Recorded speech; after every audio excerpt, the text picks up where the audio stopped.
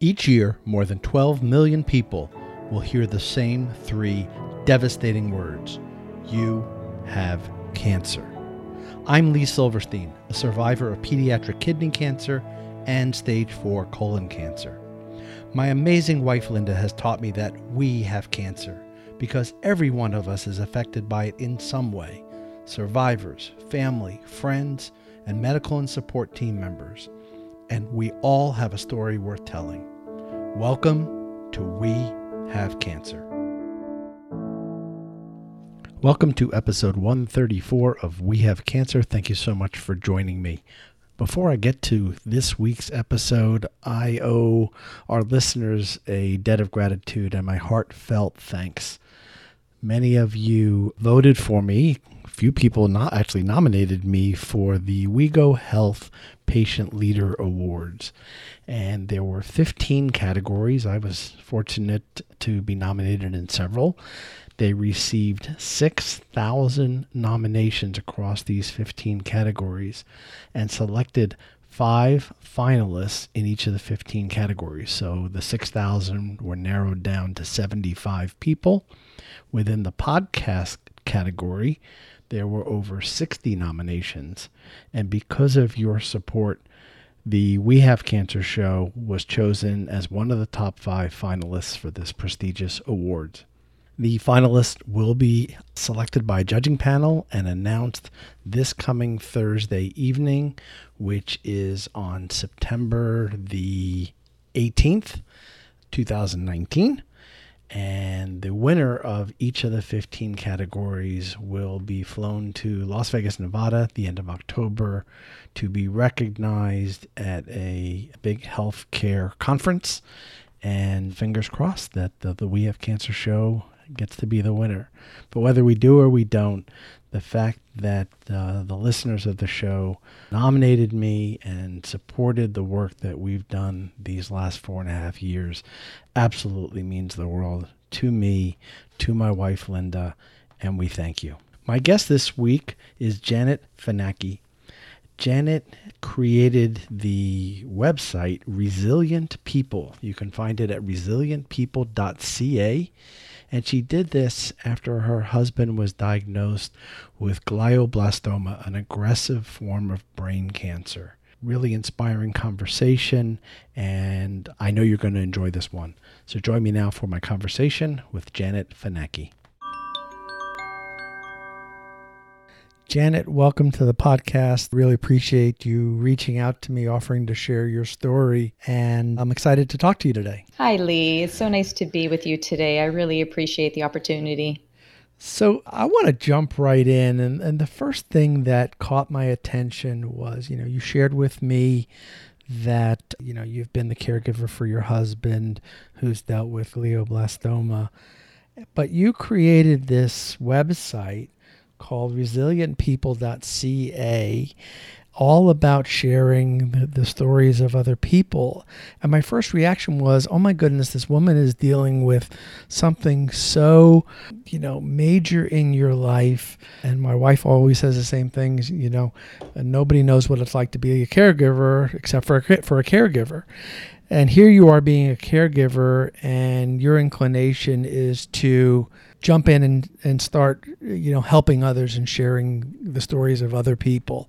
Where did that come from? Oh my gosh, I think I could point to every woman in my family. They would be the first people that I would identify as, they would have a big problem, but the first thing that they would be doing would be helping somebody else. But it's not that, the website was a deflection of anything that I was trying to avoid doing in my own life. It just because for sure, I was very present with my husband and with my children and with, our extended family, just as your wife would appreciate, the caregiver isn't just helping the patient. They're kind of helping everybody through the process. But absolutely, I think that for me, I have a public relations background, and, PR is all about telling stories and sharing them. And, all the time that my husband and I were sitting in the waiting rooms, just waiting for treatments or waiting to, get news of, next steps, I often looked around me, and he and I were often together. And we're very lucky to have a very strong support network, friends, family, our medical team. So, but I would look around, and the cancer centers, at least the one that we were a part of, they're busy places. And there are a lot of people that are there by themselves. And those were the ones that would, catch my attention. And I'd often think to myself, so what are you doing to kind of stay strong, and what's keeping you going, day after day with this? It's tough. It's really tough. And so kind of taking a step back and thinking, well, maybe, all those years of storytelling and, doing it for, services and products and what have you, I kind of thought, maybe there's something to be said about, sharing stories of people that have gone through something really major and helping other people to see that you can do it. You can get through it. But, and here are some examples of people that have gone through something very difficult. So I was hoping to build a community from that. And part of it was starting off as being a cathartic experience for me, because I just wanted to extend my own support network. But I'm hoping that I can help other people through it too. So you said, everybody has a story to tell. So tell us your story and your husband's story. Yeah. So back in 2016, so my husband and I, let me just take a step back from that. We share the same birthday. So same day, same year. Oh my goodness. Wow. Mm-hmm. Ah. Yeah. So that usually stops people right there. So we were both 47, and, it was the summer, and, having a great time with the kids, and, gone for a couple of trips, and we were getting ready. He was showing some signs of just unusual behavior, and nothing that was really, alarming, but just different. And so we were getting ready. Actually, we got invited to go to the US Open, and it was our first time going down, and we were just a couple of days off from that. And he had said that, he wanted to get some of his unusual symptoms checked out. It's something a little bit, his hearing wasn't right. And so he went in for a couple of doctor's appointments, and then that led to getting a CT scan and getting an MRI, which, most people would know when you're being sent in for an MRI after you've had a CT, it's not usually good news. So I was at the shopping mall with the kids, just getting a few things for back to school and then for the trip. And I broke down into tears when he told me that he was getting an MRI, and he said, they think they see something. And I couldn't even think of what that might be.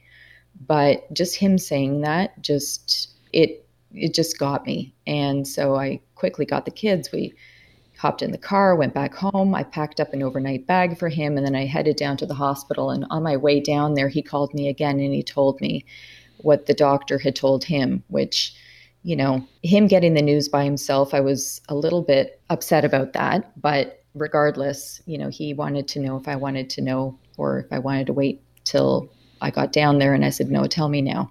And so he said, it's a terminal brain tumor. And so he started to cry. I started to cry, and it was the worst news I think I could have imagined. But I dried my tears. I took a deep breath, and I said, I'm still coming down. So I drove down, and, when I saw him, so, we hugged. And the first thing that I said to him was, you know what, we're just going to get the best team we can around us.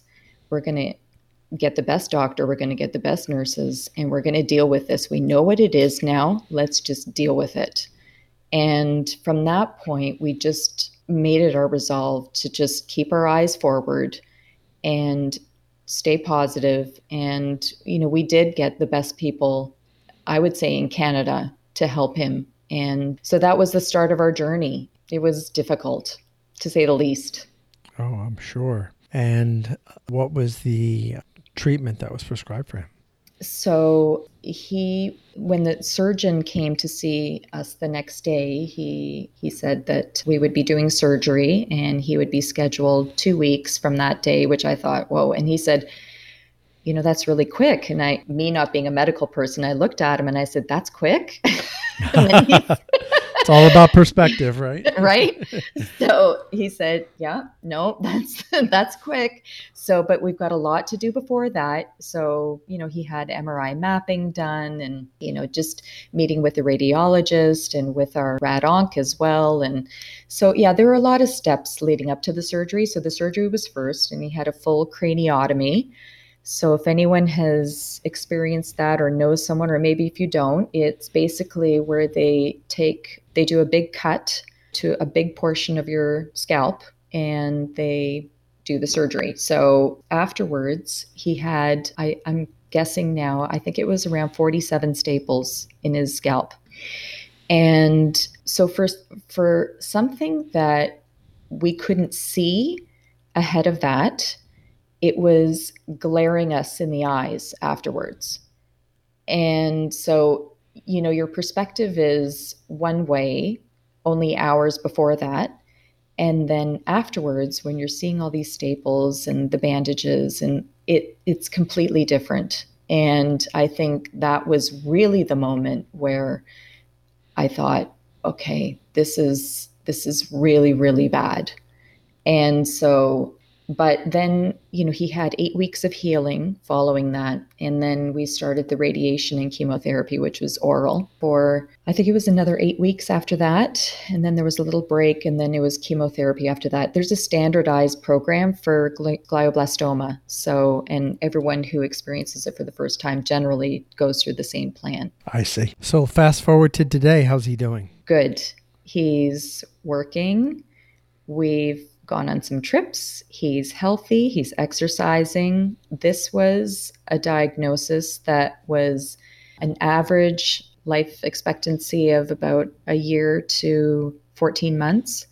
And he's now been clear for over 2.5 years. So we're grateful every day, and we don't take anything for granted. But yeah, so already he's beat the odds, and we're very, very, I don't want to say happy, but we're very grateful. Grateful. I get it. And that is wonderful news. So I'm celebrating with you. And, I get that you celebrate every day, certainly. Be sure to stick around to the end of this episode to learn how you can get your rear in gear. So you're sitting in these appointments and you're observing other people, and it's funny, I make the same, I see the same thing at the cancer center down here. It's like when I'm looking at the line to Valet Park, wrapped around the block, and I'm like, oh my goodness, all of these people are here because of cancer. It really does stop you. But you did something with that, in creating resilient people. And as I looked at your site, you talk about that the mission is to, inspire people to get out of their ruts, find a purpose to their pain, and move forward. What do you mean by get out of their ruts? I've met some people where they just take a challenge and they say, okay, here it is. Let's just deal with it. Similar to the way that we dealt with it. But then, there were a lot of people who I would meet or, people that I knew. And the first thing that they would say to me is, I don't know how you're dealing with this. There's no way that I could deal with this. And, some of those people you sort of think, come on, you could deal with it. But I know for a fact that there were some people that wouldn't be able to deal with it. And so I think my mission became to reach out to those types of people to say, ideally what I would love to have in my site is an example of everybody, that you could possibly imagine that, would have a problem that maybe you could identify with. But it's just a way for, getting a hold of those people and showing them that, look, there are people that have gone through things that are 20 times harder than whatever you're dealing with.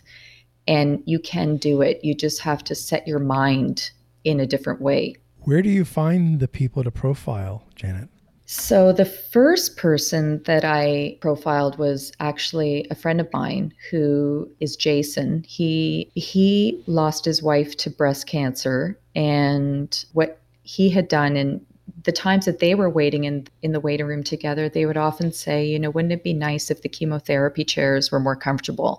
Or wouldn't it be nice if, the first time that we came to the cancer center, there was a buddy who greeted us and basically held our hand through, getting our blood work done, or, meeting the oncologist for the first time, or what have you. And so when she had passed, after a little bit of time, he got together a committee of people, and generally they were their friends and family, and they decided to start holding small grassroots fundraisers to raise money for the cancer center to get some new chemotherapy beds and to establish a buddy program. And within a couple of years, he did it. I think for the first year, I may get this number wrong, but I think there was something like 6 to 8 chairs that were established. And chemotherapy chairs are expensive. These were ones that actually recline back. The patient is really comfortable. Their feet are up. And it was a very different experience than what the center had leading up to that. So, and he's, continues to fundraise. He called it the Tori Day Fund, Tori being named after his late wife. And so, so he was a real inspiration to me. So I thought, if I'm going to do this, I'd like to start off with somebody who has a story like his, and he luckily agreed. And then from that, a couple of people read his story, and then they suggested people to me. And then from those suggestions, I got people writing me on Twitter saying, hey, maybe, there might be a story here that you might be interested in hearing. Like there was a woman, you're in Florida. She's in Florida as well. Her name is Susan. And she wrote me to say that she had lost her husband to AIDS. During their marriage, they were childhood sweethearts. They married, I think, just after high school. But during their marriage, he had affairs, homosexual affairs, and she stood by him through all of it, through all of his treatments, his HIV, his AIDS. And then when he passed, she then became an outspoken advocate for hospice care, for HIV, for AIDS, for safe sex. And she's a senior. And I thought, wow, like this woman wrote me, like this is amazing. So who else is out there? I kept wondering. And so, it's a variety of ways, Lee. It's, there are people that I might spot somewhere and, say, oh, you look like, you might have a bit of a story to tell. They might be like somebody, there was a driver who I met who, immigrated here from a war-torn country. And, well, what's that like? And he set up a life for himself here. And, these are, to me, really challenging, difficult situations. And the focus for me too is that the people need to be ordinary. I don't, as much as I love watching Entertainment Tonight and I love hearing Oprah give advice on, what to do when you're sad or, have something, hard happening in your life. I find it's the ordinary people that I learn the most from. So that's the focus. What have you learned from undertaking this project? What have I learned? I think I've learned that having a sense of community around you is everything. And having positive people in your life is the most important in all that. So it's one thing to have a whole bunch of friends, but if you have people that are in your ear saying, oh, how are you doing that? And, oh, why are you doing that? And that doesn't help. It's the people that are truly there for you who are positive. And I think, out of everybody that I've talked to for this project, that's the one consistent message that they say. They've always had people that have always lifted them and supported them, no matter what their decisions were. So, and I think that means a lot. You need the positive people in your life. Hear, hear. I couldn't agree more. As you think back to all the amazing people you've talked to, is there one that just comes to mind that just really kind of touched you in a deep place that you would say, this is one I'll never forget? Well, I would say Ellie Gotts was one. A friend of mine actually recommended him to me. Her daughter had Ellie speak at her high school. And she said, I think you'd really like this guy. I don't know how you can find him. And I said, oh, don't worry. You can find people on the internet very easily. So just give me his name. And so I found him. I wrote him on Facebook. And Ellie is a Holocaust survivor. He grew up in Lithuania, and as a teenager, he was sent to the concentration camps. And he and I met for morning coffee and breakfast. And, you know, he's just a lovely person. So I didn't really know what to expect, although I did know that he would have a real amazing presence. He's spoken, I think annually, he speaks to over 200 schools, and he's 90. Wow.